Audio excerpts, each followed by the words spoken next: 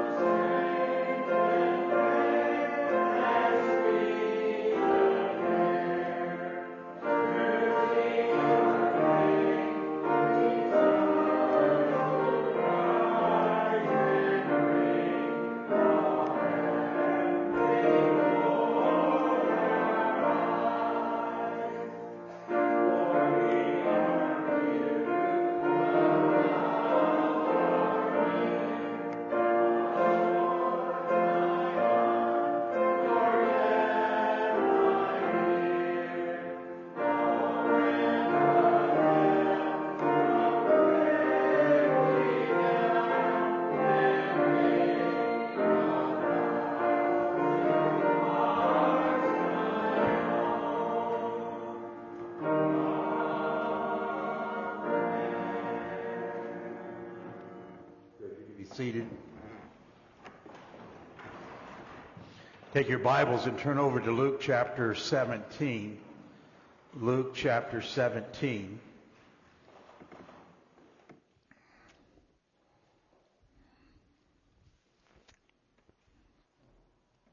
Let me read, and you're hearing the first 4 verses of this chapter. And he said to his disciples, "It is invincible that stumbling blocks come, but woe to him through whom they come. It would be better for him if a millstone were hung around his neck and he were thrown into the sea, than that he would cause one of these little ones to stumble. And be on your guard. If your brother sins, rebuke him. And if he repents, forgive him. And if he sins against you 7 times a day, and returns to you 7 times saying, 'I repent,' forgive him." We'll stop our reading there. A few weeks back, we began to consider together this topic of forgiveness, and especially the idea of forgiving one another, that what we might refer to as a human forgiveness. It requires that we seek out other individuals who we have offended and ask for their forgiveness, and they are to grant that forgiveness. It's the thought that there's a strained relationship because of wrongs or because of hurts or disappointments. We're not talking here about opinions. You know, you might like the color green, and I might like the color red, but I don't need to go to you and ask your forgiveness because I like red rather than green. But there are those things in which we might offend one another, in which we might hurt one another, disappoint each other, that can be described as sins. Maybe it was our reaction to something that happened. Maybe it was the words that we spoke, that we did in anger, and we need to ask for forgiveness. And when someone asks for that forgiveness, we need to forgive one another. Now, the last time we looked at this topic together, we considered what I called the soil of forgiveness. I would have you take out a half a sheet of paper and see if you remember what we talked about.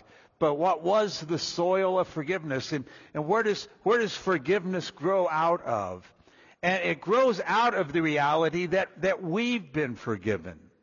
When we think of what Jesus Christ has done, then for us, then we ought to willingly forgive one another. Our Lord's Prayer was, "Forgive us our debts as we forgive our debtors." You might recall a few weeks back we looked at John chapter 13, that familiar portion of Scripture that gives to us the washing of the disciples' feet by Christ. In fact, we were just looking at it last night when we were reading together. And oftentimes we think, and it's true, that narrative is about humility. A willingness to wash another person's feet shows a humility. But as Peter talks to our Lord, there's another important lesson that comes out of that event, and that was the need of forgiveness. We perhaps go to God, we ought to perhaps go to God every day asking His forgiveness because of what we have said or done in our lives. And He stands ready to forgive us. If we confess our sins, what does He do? He's faithful and just to forgive us of our sins and to cleanse us from all unrighteousness. So in the same way that God is committed to pardon us graciously as we confess our sins, so we ought to forgive one another. Paul says there in Ephesians 4, "Be ye kind one to another, forgiving each other, just as God in Christ has forgiven you. God expects His disciples to forgive others in the way that He's forgiven them. So we have that. That's the soil in which forgiveness grows. Now this afternoon, just briefly, I want you to consider with me what I've called the core or the heart of forgiveness. And here in Luke 17, there are a couple of things I would have you notice with me when it comes to this topic of forgiveness. First of all, the directive given, and then the directions given. So you have a directive, and then you have directions in this portion of Scripture. So what is the directive given to us here in this passage? Well, go down to verse 4. And in verse 4, we read these words. Well, verse 3. If your brother sins, rebuke him, and if he repents, what? Forgive him. Here's the directive. If someone comes to you acknowledging their sin, you are to forgive him. You're to forgive him. That's clear in this text. He doesn't say, if he comes and says he repents, then you give him a list of things he needs to do before you forgive him. Or if he comes and says he repents, then you say, okay, let's give it a week and we'll see what happens. If he comes and says, I repent, you don't say to him, okay, but I'm telling everybody else that this went on. He says, if a man comes to you and acknowledges his sin and asks for your forgiveness, you're to give it. You're to forgive your brother who has offended you. So then the question comes, what exactly is forgiveness? What is this human forgiveness? Well, I don't need to reinvent the wheel. And by that I mean in his book, Unpacking Forgiveness, Chris Bronze gives a definition of forgiveness. And here it is. I think it's good.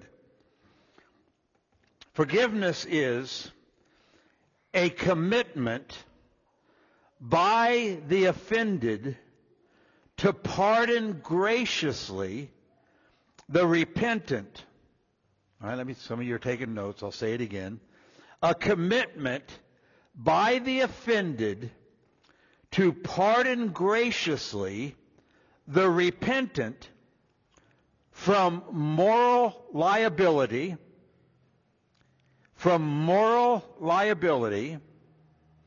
and to be reconciled to that person,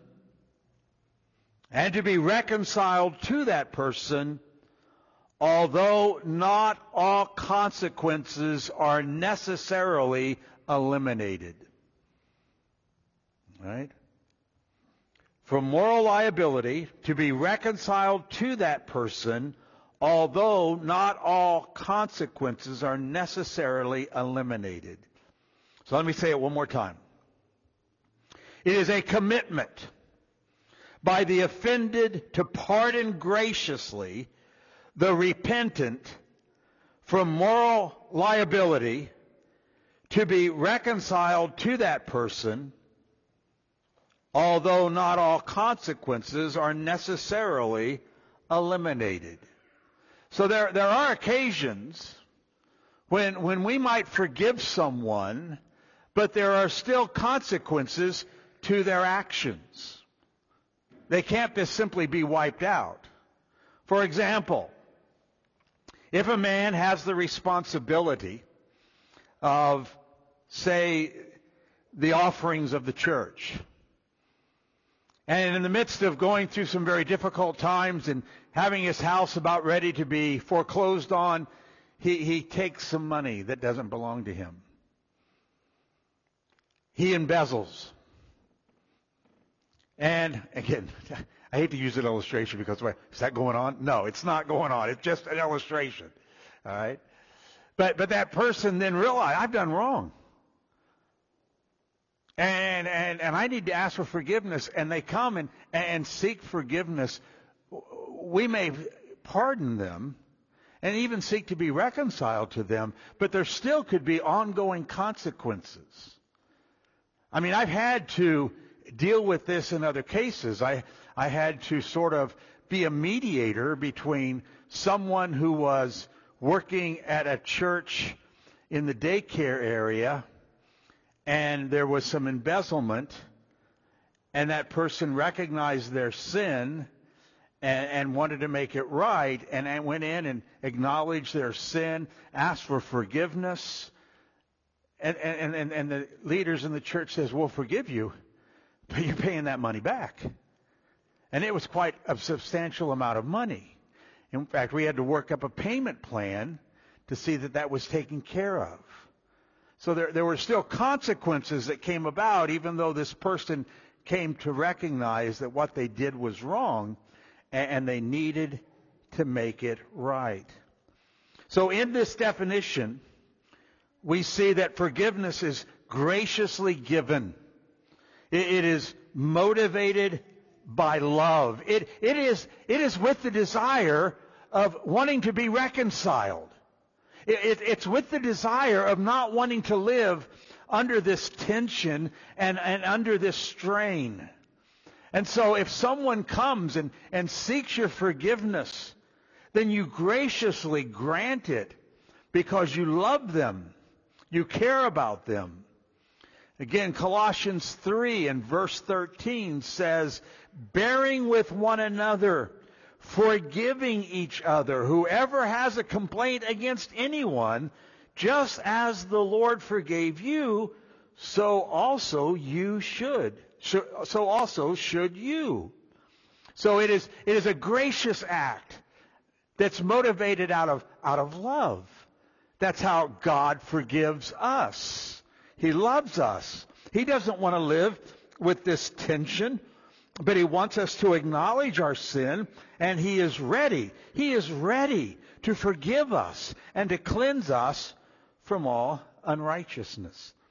It is also a commitment. It's a commitment. It's a promise to pardon one another when it is sought. I'm committed to do this. If you've come and asked for my forgiveness, I'm committed. I promise I will give you that when it is sought. Now, what does that mean? What does that look like? When someone comes to me and asks for my forgiveness, and I'm committed to graciously pardon them, what does that look like? Well, again, there's a book called The Peacemaker. The Peacemaker. I forget who wrote the book. But in it, it gives the readers 4 promises made when the believer forgives someone. When you are willing to forgive someone, then you're making these 4 promises. Are you ready for it? Number 1, I will not dwell on the incident. I will not continue to think about and dwell upon that incident. When you've sought my forgiveness, I don't do that.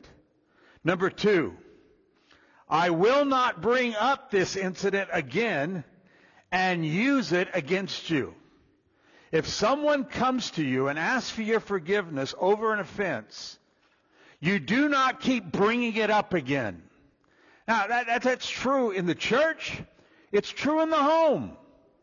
When which one of us as spouses have not had to seek the forgiveness of our mates?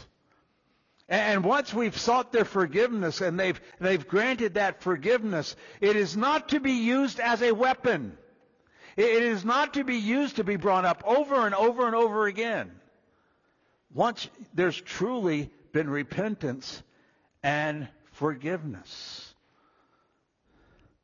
Number 3, I will not talk to others about this incident. Will you forgive?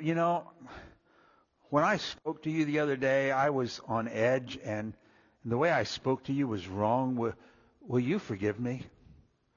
Of course I'll forgive you. And then you go off and you tell somebody else, well, the other day, that guy, you got to watch him. Sometimes he said some things to me in a way that should not have been said. And oh yeah, he asked for my forgiveness, but I'm just telling you, you're not going to talk to others about it. You're not going to talk to others about it. And fourthly, I will not let this incident stand between us or hinder our personal relationship. I will not let it stand between us or hinder our personal relationship. That's when you ask for forgiveness and when you grant forgiveness, that's what you're saying.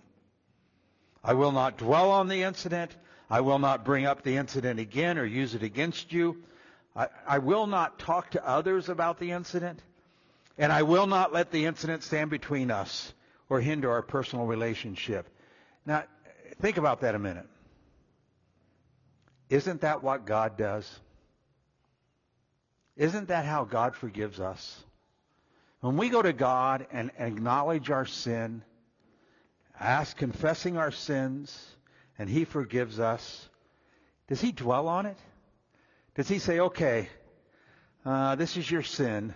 I'm just going to set it right here to make sure you don't forget. You know what He does with it? He says, I'm going to put it behind my back, which means I ain't going to see it no more. Does He bring it up again and again? You know what we tend to do? We tend to bring it up again. How many times have you said, Lord, I lost control of my anger again. And sometimes I reckon God's going, again? What do you mean again? Well, I did it last week, and now I did it again. Oh, well, you confessed that last week. I don't remember it no more. I've separated as far as the east is from the west. Does He talk to others about it? Does He, aren't you glad that God doesn't put up a billboard? He says, hey, do you know what this guy did? Now, he asked for forgiveness, but this is what he did to me. And at the end of the day, he wants to forgive because He wants us to have a relationship with Him. So we need to be willing to forgive. We've been given that directive. When someone comes to us acknowledging their sin, we need to forgive, as the Word of God tells us. If he repents, make him wallow in it for a while. That's how we'd like for it to read at times, isn't it? Forgive him.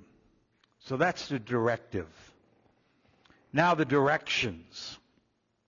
Our Lord sets before us some directions with regard to such an event that may transpire in the life of any believer. And it is such an event that in all likelihood does come about in the life of every believer. Notice, first of all, the setting in which these directions are given. He says there in verse 1, it is inevitable that stumbling blocks come. It is inevitable. It's unavoidable. That's what that word means. It is impossible for such stumbling blocks to take place. Our Lord is giving us the reality that in all likelihood, we as believers are going to be offended by other believers. You can mark it down. Other believers will hurt you, disappoint you. They will sin against you. It will happen. Don't be shocked. None of us should say, wow, I never knew that could happen. Because here our Lord says, it is unavoidable. It refers to something that is certain and cannot be otherwise.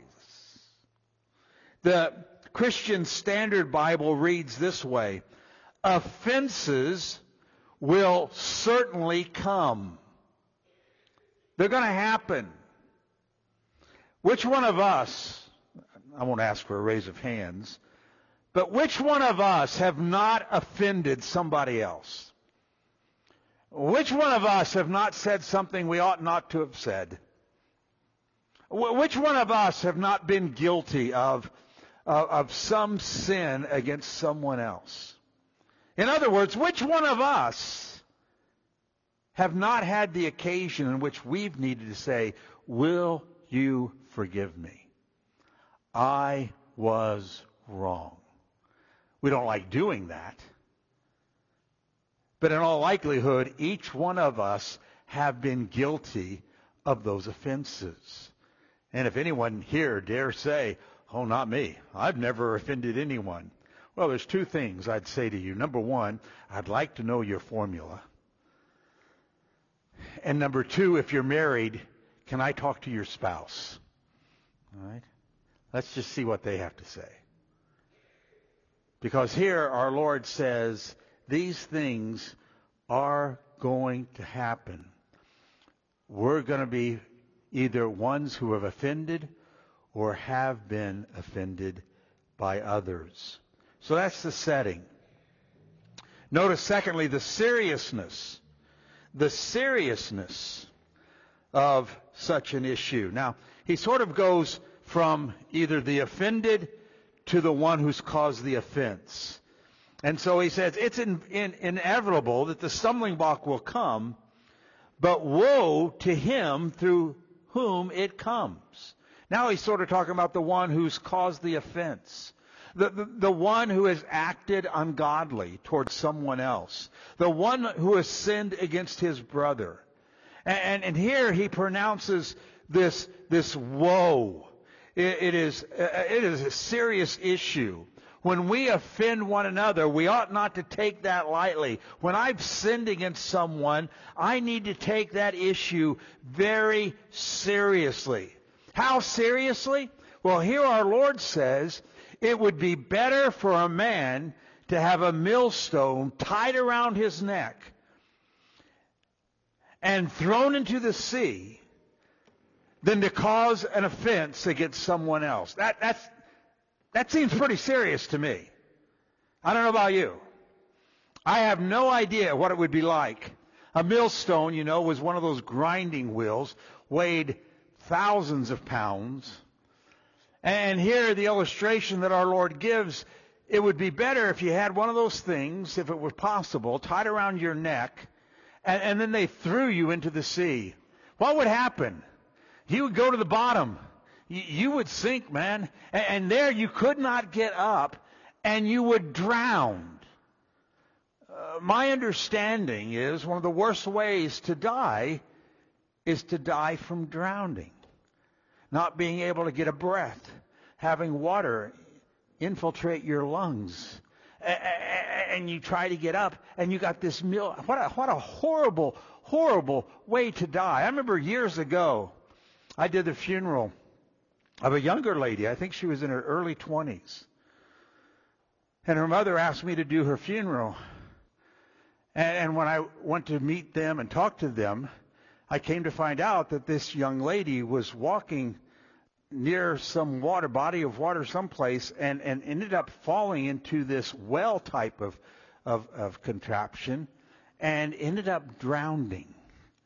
And even as the mother was describing how her daughter died, even though she wasn't there, I remember her saying to me, can you imagine? She couldn't get up, and the water's all over, and she can't breathe, and my baby died. What a terrible death my baby died with. Well, here our Lord says, if we offend, if we're guilty of offending one of his disciples, and I believe the little ones refer here to the disciples, other disciples, to other believers, you would be better off to drown with a millstone tied around your neck. This is a serious, serious issue.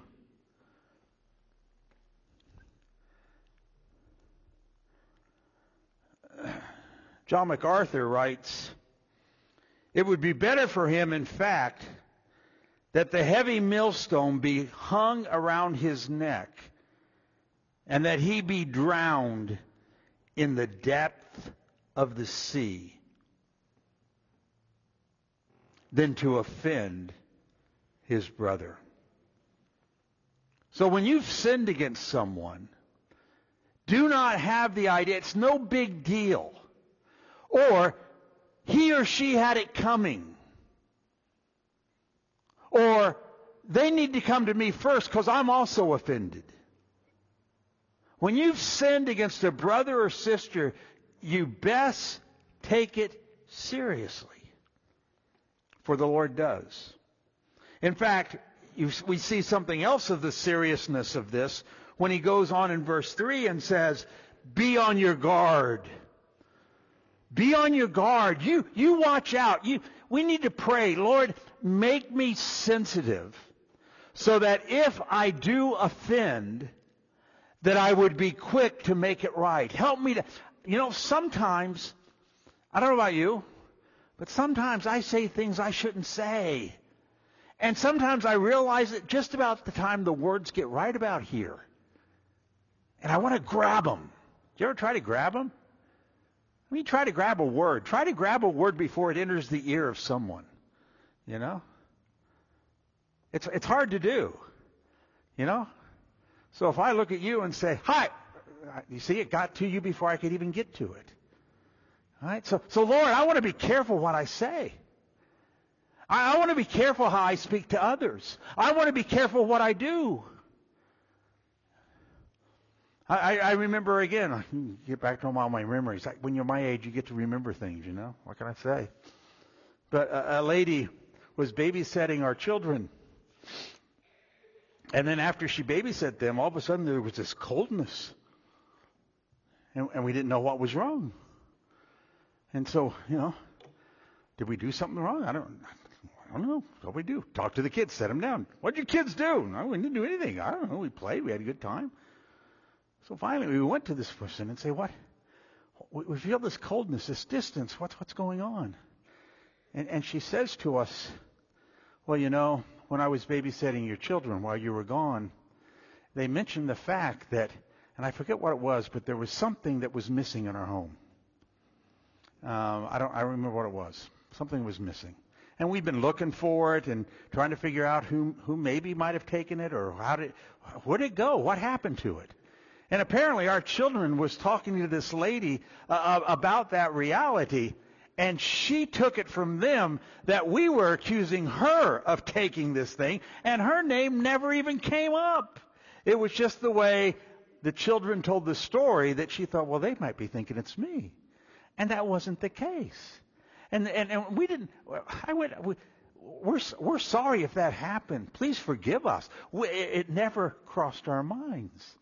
And we need to be sensitive to how people can be offended, and seek to make it right. We don't want to live with tension. We don't want to live with this strained relationship.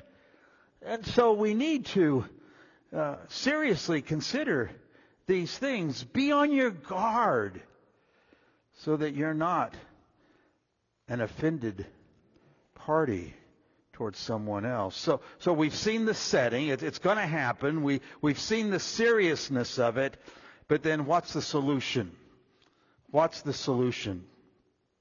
And here we are given direction. And notice, and these aren't original with me, but somebody came up with the, well, you've heard of the 3 R's, right?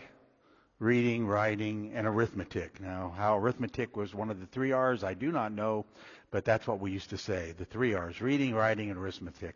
Here we have the 4 R's. The 4 R's.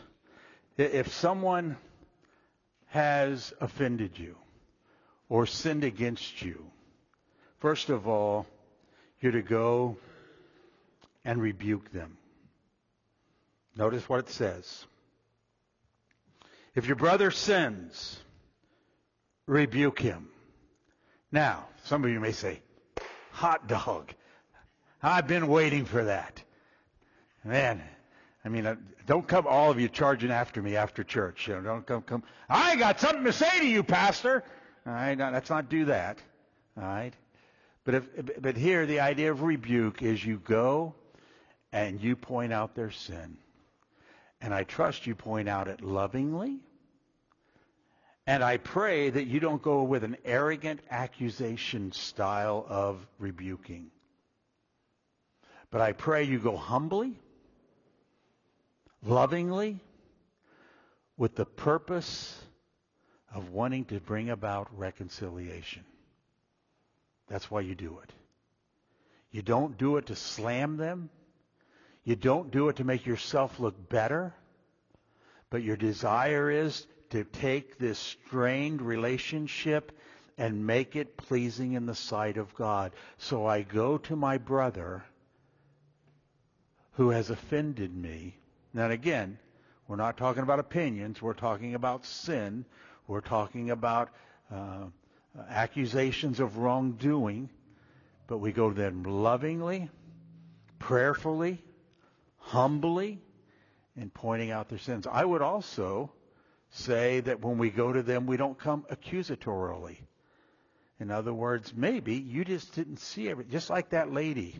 We had never dreamed that she did anything wrong. If she would have come to us and say, how dare you think we never thought that. So it's much better when we go to someone, if we come to them with this disposition, here's what I see.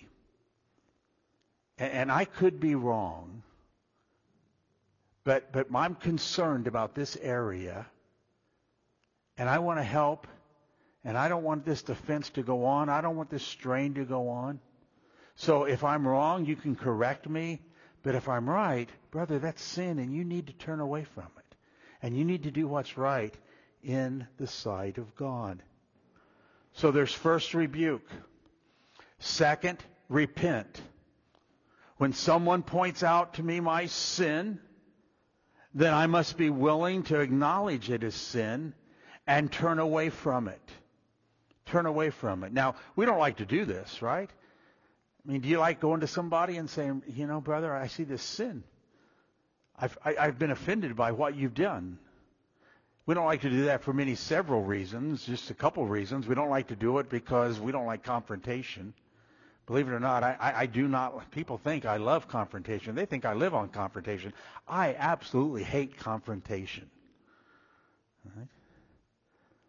So we don't like to go to someone and sort of point out their sins. Number two, another reason we don't like to do it is because it could turn around on us.